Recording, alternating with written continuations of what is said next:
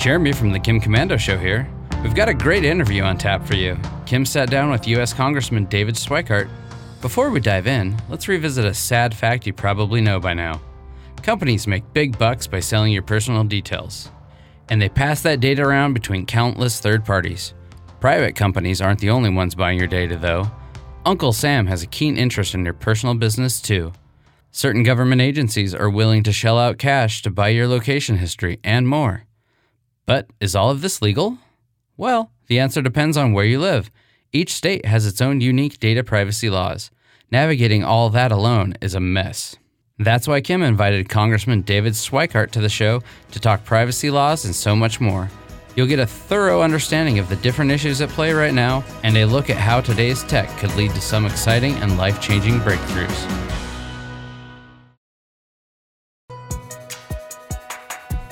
All right, David, thanks for being here.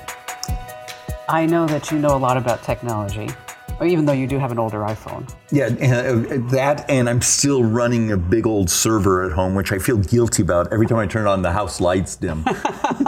Have you heard of the cloud? I mean, yeah, come on, well, let's just get it all out there. I'm a little compulsive of liking some of it to be resident. Yeah, I understand. You know, you and I have talked a lot without microphones on about messenger RNA. Let's just dive right into that. Okay. How would you define this messenger RNA? Well, instead of spending too much time confusing folks on what mRNA, the messenger RNA is, it's actually sort of the miracle of what I believe it's about to bring us. We've been talking about it in some of the geeky circles for a decade. Before COVID, we were having these discussions of CAR T therapies, how if you had certain types of cancers, we would take your DNA, we would take the diseases, the cancer's DNA, and we would match them up, and functionally we had turned your cure into a software issue. Operation Warp Speed, lots of money was put out, and we basically leaped 10 years in our technology. So to give you an idea, even companies like Tesla now are investing in the equipment side of messenger RNA. And there's a belief that this technology may be about to bring us a vaccine for HIV, a vaccine for herpes, a vaccine for cancer, taking on a number of cancers, even malaria. Wow. And it's partially because we figured out how to do the messenger part of the RNA on how does your body react to this? What happens if we can supercharge your body? So does that lend itself to personalized medicine? It is the ultimate personalized medicine. And that's actually where, both from a real estate, technology play, all these things that are coming, you may actually see these little sort of pods everywhere. And that's actually where someone is putting in your information, the disease you has information, doing the software to produce your vaccine, your cure. But why this is also such a big deal for a member of Congress is 5% of our population is the majority of our healthcare spending. Okay, that's astounding to me. So, I mean, it's only 5%? Is the majority of our healthcare spending. And the reality of it is we have a very, very ugly debt curve coming at us as a country. A lot of it's just demographics. Baby boomers were getting older very fast as a society. What would happen if a fraction of that 5% that is the primary driver of most of the healthcare spending you could cure? Right. So we now have a single shot cure for hemophilia. But what happens if also some of the other things that just crush us as individuals, we were able to start curing? And we're even seeing some of the afflictions that are just terrifying, ALS and these, maybe not a cure, but something that stops the progression. And it turns out that's both compassionate, but also has an amazing financial benefit to the future economic stability of the country. But this Operation Warp Speed, when the pandemic hit and we needed to find the vaccine, and so that's what really spearheaded all of this, do you think? It was already coming. I mean, the companies like Moderna, those had already been around for years investing in this. There was lots of really interesting papers being published on certain types of cancers and the success of messenger RNA therapies. But when you have that sort of pool of cash spent over a year, all of a sudden the equipment, the technology, the speed changed dramatically. And now all of a sudden, in 2019, some of the technology might have cost us $350,000 to have that, we'll call it a cure, but the ability to attack your cancer. Today, it's a fraction of that. Why?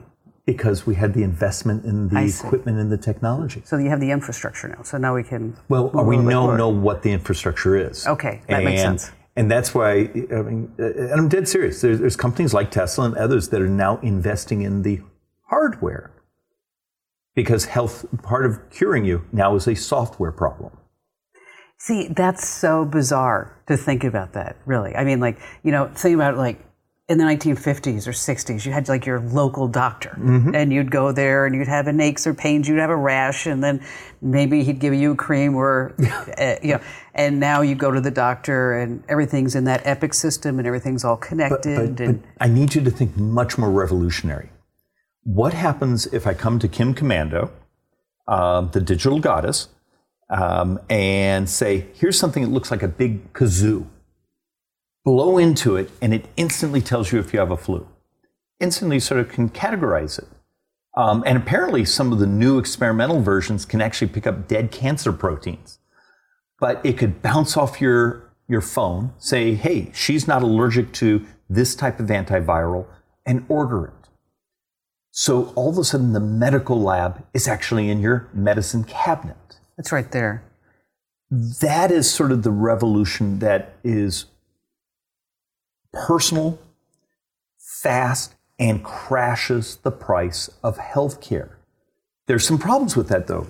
Public policy isn't ready for this technology. That flu kazoo, as you might call it, is functionally illegal in today's world because you'd have an algorithm writing your prescription. And not a person. Not a person. And so you would need everything from the Social Security Act that says you will see a doctor to be rewritten, to reimbursements from HHS and those from Medicare, Medicaid, all those things. But you'd also need your state licensing laws. But it's coming. You already see the experiments. Some of us have worked with putting things on our wrist that helps us manage our hypertension. Or you see some of the discussions of other Apple products or other things that are going to come that are going to be able to help you monitor your health. Turns out there's a lot more going on there. When you tag it up against certain algorithms, I can almost know when you're about to get sick, when you have certain things happening. What happens when personal medicine now is something you tape on your chest or put on your wrist or is in your medicine cabinet at home? And if we can embrace that technology and push it forward, it also is one of the things that helps us crash the cost of healthcare. Because in 30 years, we will have well over $100 trillion of publicly sold debt. Oh, gosh. The majority of that borrowing is just to finance Medicare. Wow. 31% of Medicare is just diabetes. Is it? Yes. Diabetes is the single... If you had to come up with a single thing, that's the number one driver of debt. You were talking about that before, and I almost wanted to interrupt you to say, what is it that the 5% people have? I mean, heart disease. Well, typically that 5% actually have multiple chronic conditions on top of each other. And look, it's a panacea to say, hey, we're going to cure the whole 5%. But if you can just chip away, the hemophilia is a classic example. It's a fairly small population, but a very expensive disease. And the fact we now can cure that, we need to bring products like that to market. Now, the shot will be incredibly expensive, but amortized over a couple of years, it pays off. It's sort of like today, we have a cure for hepatitis C.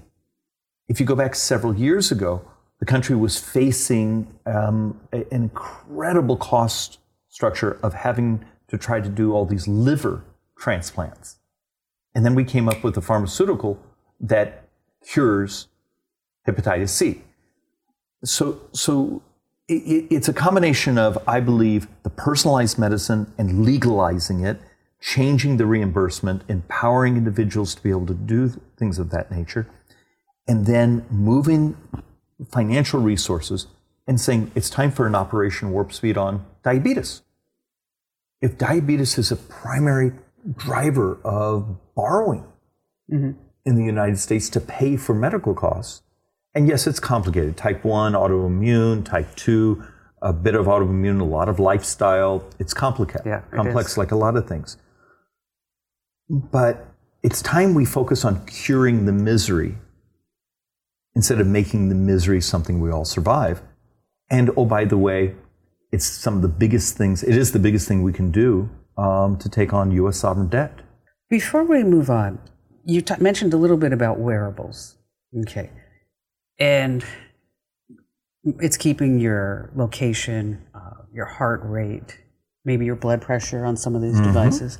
It has accelerometer, which is great if it's on somebody who's older and they fall, that suddenly 911 can be contacted.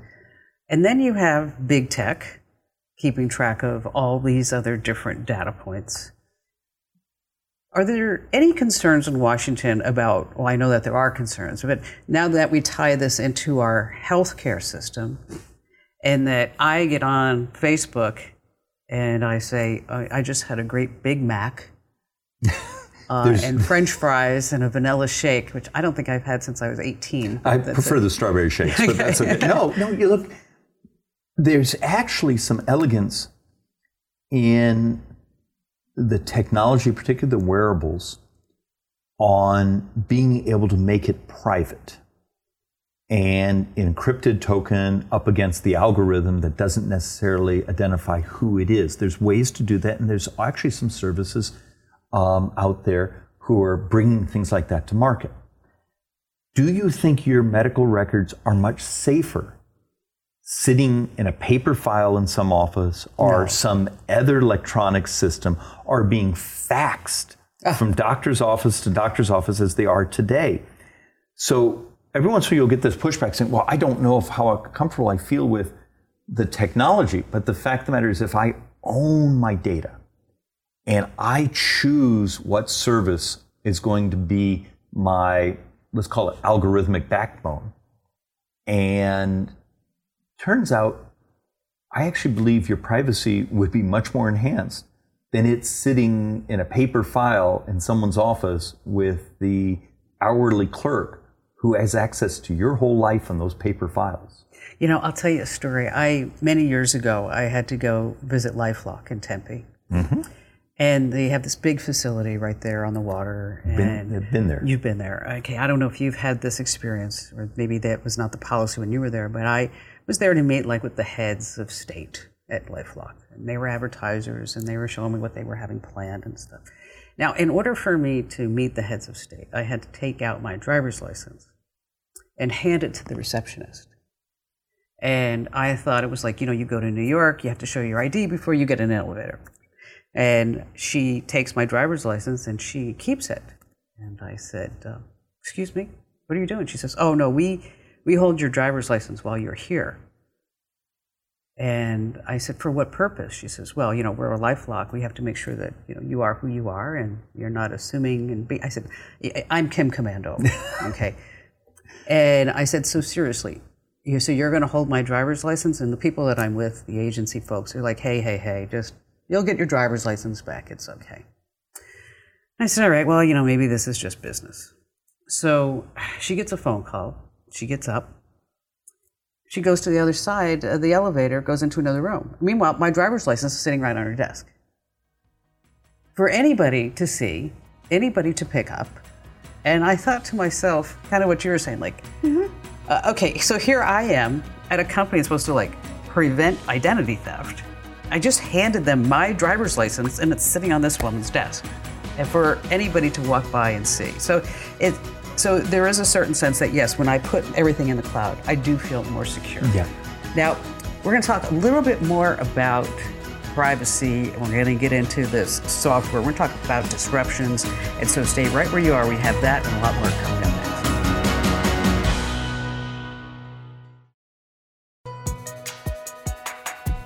Welcome back to Kim Komando Explains. We're in a great conversation. I'm so glad that you're here with Congressman Schweikert. And David, blockchain, encryption, if you just say those two words to anybody walking on the street, all of a sudden it's like this glaze comes over their face. You're like, it's like that goldfish look. Yeah, you clear out a room pretty quick. Yes, it's like, wow, that was really exciting. That was interesting. Thanks for sharing. But it is a way for us to protect our data. So how do you explain that to somebody? I've learned to stop trying to explain what a distributed ledger is, or the concept, or the permission-based, or those things. I've learned now to talk more about, here's the benefits to you as an individual and society, and oh, by the way, wouldn't you like to have a system where you can see who's looking at you? See, I would love that. And so I often will walk through saying, okay, what if my state allowed me to have a secure blockchain, something I can log into because I have a hunting license, I have a driver's license, I have a fishing license, I also have a real estate license, but here is my personal state tax information. And it has different levels of permission. So, I'm the only one that can actually see my tax returns, but the benefit of, if I go on, I can see, if someone's actually been looking at my data in government. So kind of like you get an alert if somebody's checking your credit? It's something like that, because properly designed distributed ledger always leaves a thumbprint every time someone looks at you and logs in. And the concept of having all my licenses, all my benefits, because your real estate license is public. Anyone can look that up. Sure. Your hunting license, they sell the lists. So there's certain things that are deemed as public. Your tax information is private. Your health information is private. And we've shown over and over again that we can make your life easier. We can let you know if government is looking at you. Whether it be a former relationship that just happens to work at the Department of Revenue. Right. And you should have the right to always know when someone is looking at you. But also you take it to the next level. The homeless person who's sitting on the sidewalk that actually does have certain Medicaid benefits, or is off their meds, or has a housing allowance. How does the law enforcement, or the person that's there trying to help them, the ability to access that information to be able to instantly help? It turns out there's lots of levels of someone like myself that wants lots of privacy, but also wants the convenience, down to folks that you would never think of in your society, that if you design it the right way, and this is not utopian. A state like Arizona or others could put something like this together within a year, because some of this is almost off the shelf design. But what do you say to the person who, government's tracking me, they know everything that I'm doing, I'm going to be using DuckDuckGo or Start Page so that I don't get tracked, and I'm not on Facebook. I mean, because I hear from these people, and I've interviewed people who say, we're gonna allow you to sell your own data, but a lot of people are really freaked out about government tracking. Well, two things. One, matter of fact, I'm the one with the piece of legislation that says your data is a property right. I love that. And it changes, if you understand the economics of the internet as it is today, that's a revolution in the cost advertising, and you getting the benefits of your data. But for every privacy advocate, I want them to think about, how do you know if someone in government is looking at you? You have no idea. And that's the beauty of a properly designed blockchain, is you get to know who's been touching your file. And I think that actually becomes a great value. And do you also get to see what's in your file? Of course. So anything that somebody may have put along the way. Yeah, I think, because I believe data is a property right. In that case, it's your property right. Now, included in that property right is anything that I may have sold to Facebook? Anything that I may have given them? Right or we're just talking government? Right now we're just talking government. Okay. If my legislation or something like that were to pass, then it's also what is actually sitting in corporate. Big tech. I really would love to know that, because there are ways that you can go onto Google and to look at your Google account and to see what Google thinks about you, right? So I went in and I said, okay, let's see what Google, so I was writing about it for USA Today or something, and I wonder what Google thinks about me. So it came out that Google thought that I was a 47-year-old man with a... I can assure anyone listening you are not. Thank you for that. Although, I have had people call the show because of my voice being so deep, saying, you're a guy. I know you're a guy. I'm like, no, I'm not a guy. It's really bad. I know. I can't help it. But anyway, so I was a 47-year-old guy with a cancer diagnosis, because I look all this stuff up for my mother, who's into fast cars, which I am. Yeah, okay. We'll go with that.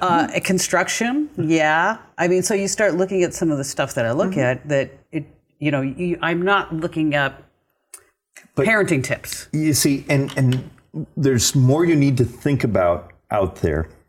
There are consumer research and data firms. See, we fixate on the Googles and the Facebooks, but the fact of the matter is there's companies out there that collect every warranty card you've ever returned, every Safeway shopping card swipe. Yeah. And actually, LifeLock actually years ago bought one of these data companies. They spent like $400 million.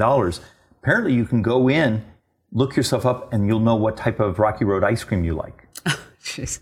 That must be one of those data points. I hear like every American, we have like 27,000 data points on it. But there becomes part of the interesting problem in the privacy discussions.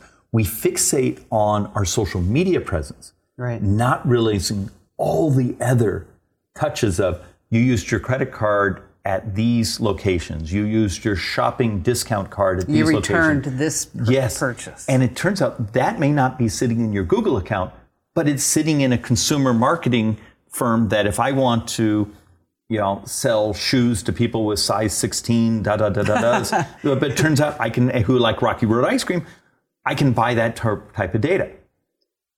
And so I think there's a real misunderstanding of how pervasive using our data is and where it's actually located. Well, there's a firm that I interviewed and we were possibly going to do a deal with. We didn't do a deal with them. But where they could identify, and this is the example they gave. Let's say you're selling fertilizer, okay? And the example that the gal gave, I'll never forget, is that you want to reach a 32-year-old guy in Lafayette, Indiana, who makes $70,000 a year, and he has gone to a Home Depot within the last 2 weeks. He's listened to a couple of podcasts about gardening and grass and this, and he's watched a couple of YouTube videos, and he drives a Subaru. Yep. I'm like, whoa. Look, a deep, dark secret. Those of us in the political world, we will buy certain bits of data to customize our message because some people are interested in different subjects than others. And there may be a difference between a Jaguar driving voter who registered as Ms. That's true. That's true. Yeah, and so this is not new. It exists out there. But we spend so much time fixated on Facebook and Google. You're right, we do. And not understanding there's this whole other world out there that's been collecting our information. And that's why I believe there's an elegance in this concept of, hey, your data is a property right. And the legislation of that concept is just hated. Really? Because think of how disruptive it would be economically. If I had to tell you, your data to us when you fill out this is worth $30, and here's how we're going to use it. Because it's not enough to have you check that little box and say you accept. I actually think you should see the dollar amount that has, what is its value, and then start to see who's willing to bid, saying, hey, we'll share some of that money with you. I was just going to go there. I was just going to ask you that. Can we make money off of this? Yeah, that's actually part of the method of my madness. But you see, if we take all this together, the ability to manage much more of your own healthcare with the incredible new sensors that you can attach to your body, the algorithmic access to that healthcare using that, the new messenger RNA technology, and there's actually some other things going on in synthetic biology of where we think we might be able to reorganize certain DNA in those that aren't performing properly. Even some really interesting papers recently published on type 1 diabetes and being able to cure that. Still a number of steps to something for us in the desert Southwest of, we're heading hopefully towards a vaccine for valley fever. Yeah.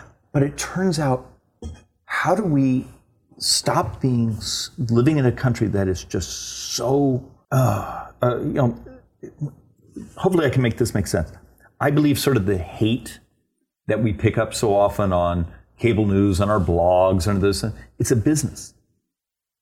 A lot of these folks don't understand that there's stories of some of the cable news run algorithms in the back of how many times they need to say someone's name or certain types of stories for viewer retention. We can track what you click on when we send you emails or text messages or when you go to blogs. And it turns out, I don't think a lot of America who are politically active understand a lot of the inbound information we get ties back into what you were just talking about. It's manipulated for us to get reaffirmation for someone to make money off of. Which is what they do. And, for all the technology that is progressing, one of the things I went into Barry this morning, I said, "You're not going to believe this." And he's like, "What?" I said, CBS changed the name of their morning show. So it's now CBS Mornings instead of CBS This Morning. Okay, so I guess that's a big deal, right? I said, but what's fascinating to me is that they have a new set in Times Square, they have a new name, and they're sitting there on the news begging you to DVR this, begging you to hit the button to record it. And the reason why? Because they changed the name of the show, they lost everybody who DVR'd it. But you get it. But I'm like, oh my God, that is so crazy. All right, stay right where you are. You don't want to miss what's coming next here with me and David Schweikert.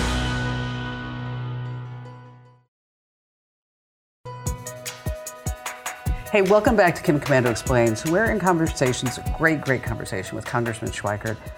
COVID changed everything, didn't it? I believe it's sped up a bit of where we were actually going to go, and then proved a number of things actually work. I'll give you the classic and one that's near and dear to me, telehealth.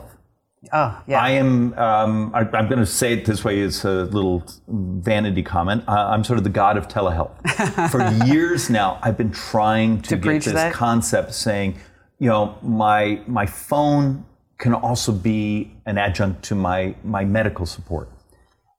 There was an army of lobbyists for years who would go to war with me, and a couple other members on both sides of the aisle who would often sponsor with me telehealth bills for getting the reimbursement and making it more accessible.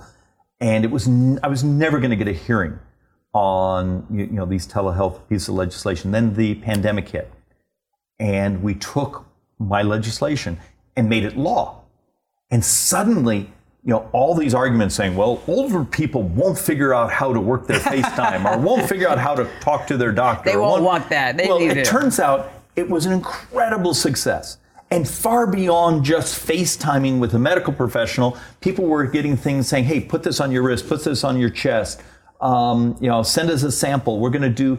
And it turns out it wasn't just talking to someone was your telehealth. Sometimes it was just the data off your body. Right.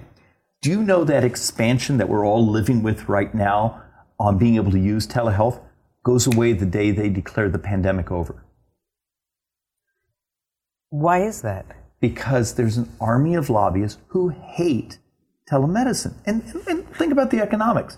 What happens when I no longer have to go to the urgent care center because I can get my health care through my phone? I no longer have to run to the emergency room. I no longer have to do this. I don't have to take my kid to the sick side of the room instead of the healthy side. Exactly. Even though you know that there's no sick and healthy side. So you start to tie in that telehealth with the wearables, with the things, the medical lab that you can have now in just a couple little things in your medicine cabinet, and you start to understand the economics of how we deliver healthcare. Now I've run into that, because my mother is a patient at Mayo Clinic and at MD Anderson. So I sent her Mayo records to MD Anderson in Houston, Texas. And I said, well, can we do a telehealth with the doctors there? Because you guys can just open up. We're all on the Epic system. You can all open it up, which, by the way, they said they couldn't because I need to send the CT scans on CD for some reason. On CD? Yes. Do they still have those? You know what? It was astounding to me. But I was informed that telehealth is not allowed between the states of Texas and Arizona. And it often has to do with, is it allowed or it's not reimbursed? Oh, okay. Maybe. Well, they said it wasn't permitted, but it was probably a money train. But that is, but it's always about the money. Remember, money, power, vanity, but most of the time it's actually about the money. And you start to realize if healthcare costs are actually the primary driver of U.S. debt, the huge debt cliff that's about to overtake the United States, have a revolution in the cost of healthcare. Obamacare, the ACA, the Republican alternative, Medicare for all, those are financing bills. What the political class doesn't tell the truth. Can you imagine that? That saying, well, you're going to get this and that, but it's who gets to pay and who gets subsidized. We never have the conversation of what can we do healthcare-wise, preventative-wise, technology-wise, to disrupt the actual cost of healthcare. Can you have a revolution in that cost? And my argument is if we would embrace everything from the telehealth to the wearables to the algorithmic healthcare, and then properly let it move across state lines, properly reimburse it, you could actually crash the price of healthcare. Because how much of that medical bill you're about to get is for the real estate? Is for maintaining the parking garage? Is paying the air conditioning? It's not actually what made you better.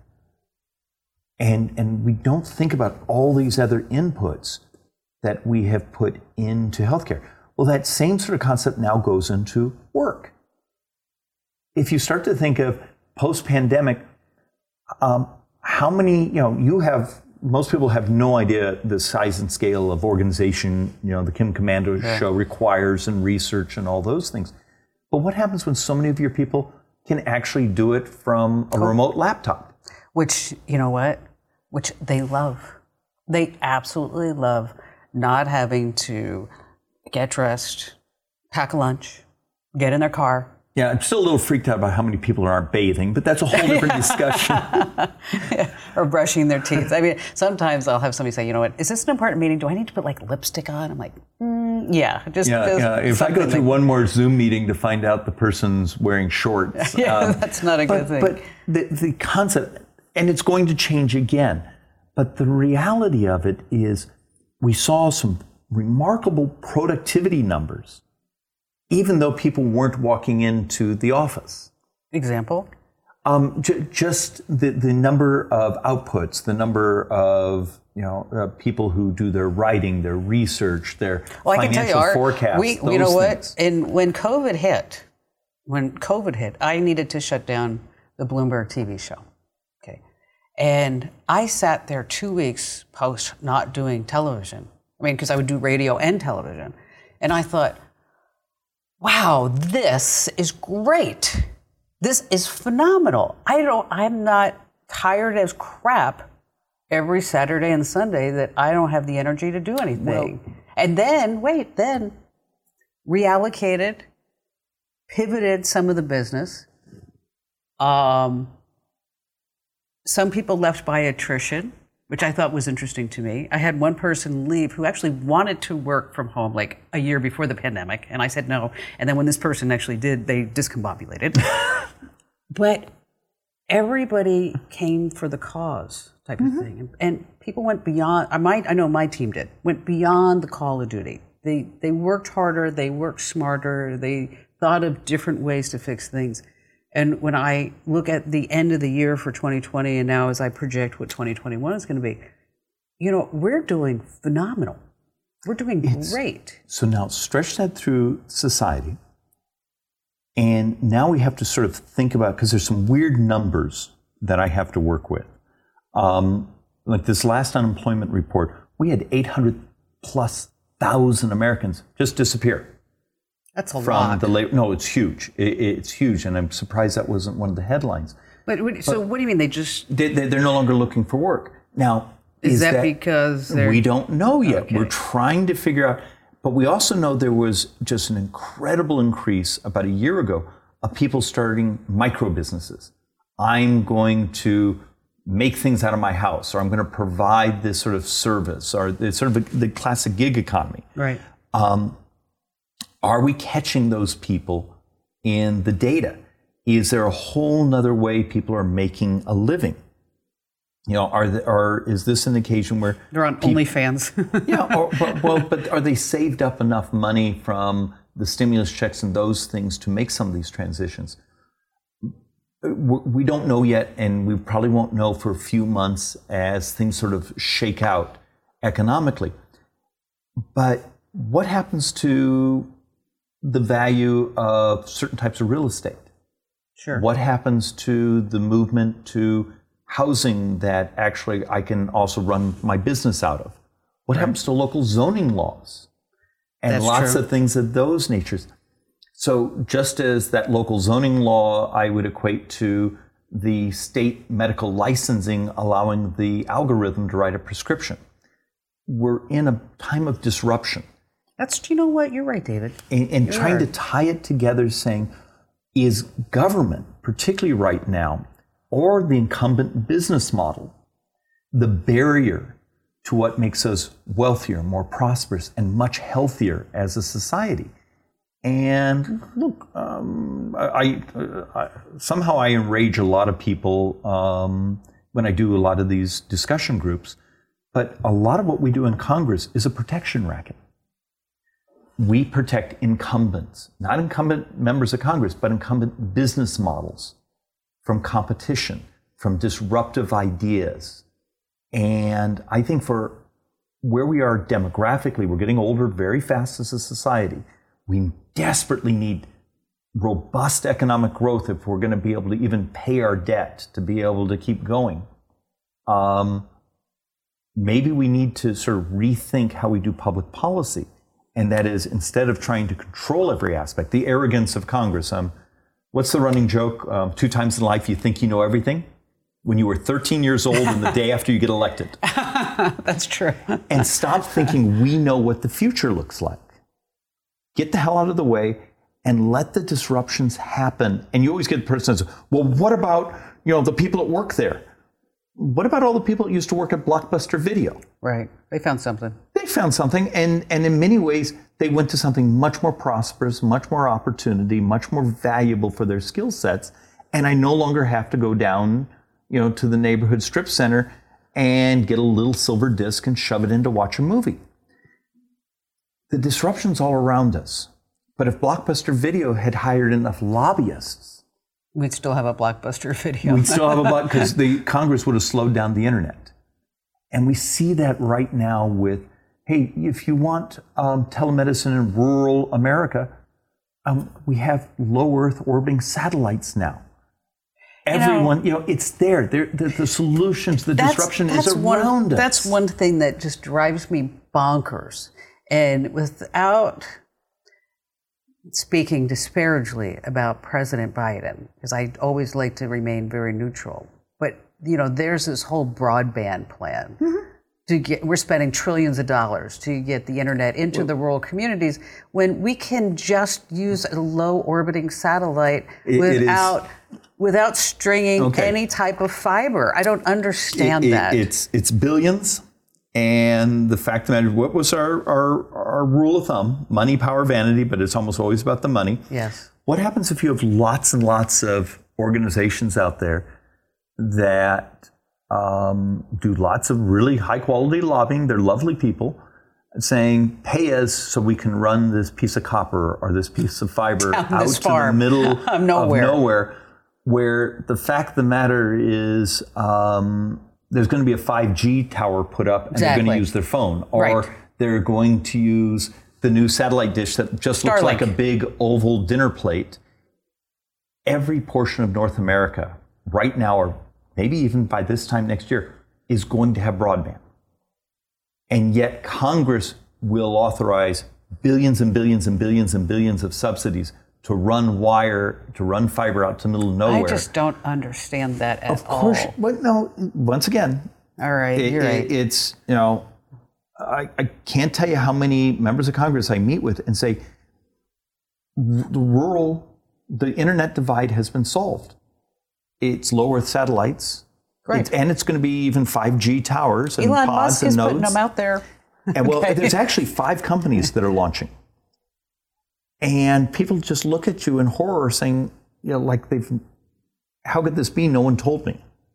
And there's the classic problem of we need to keep pushing, just as I'm fixated on blockchain, beyond its crypto applications, being something that can protect our privacy and make us healthier and wealthier and help often the poorest in our society if we do it the right way.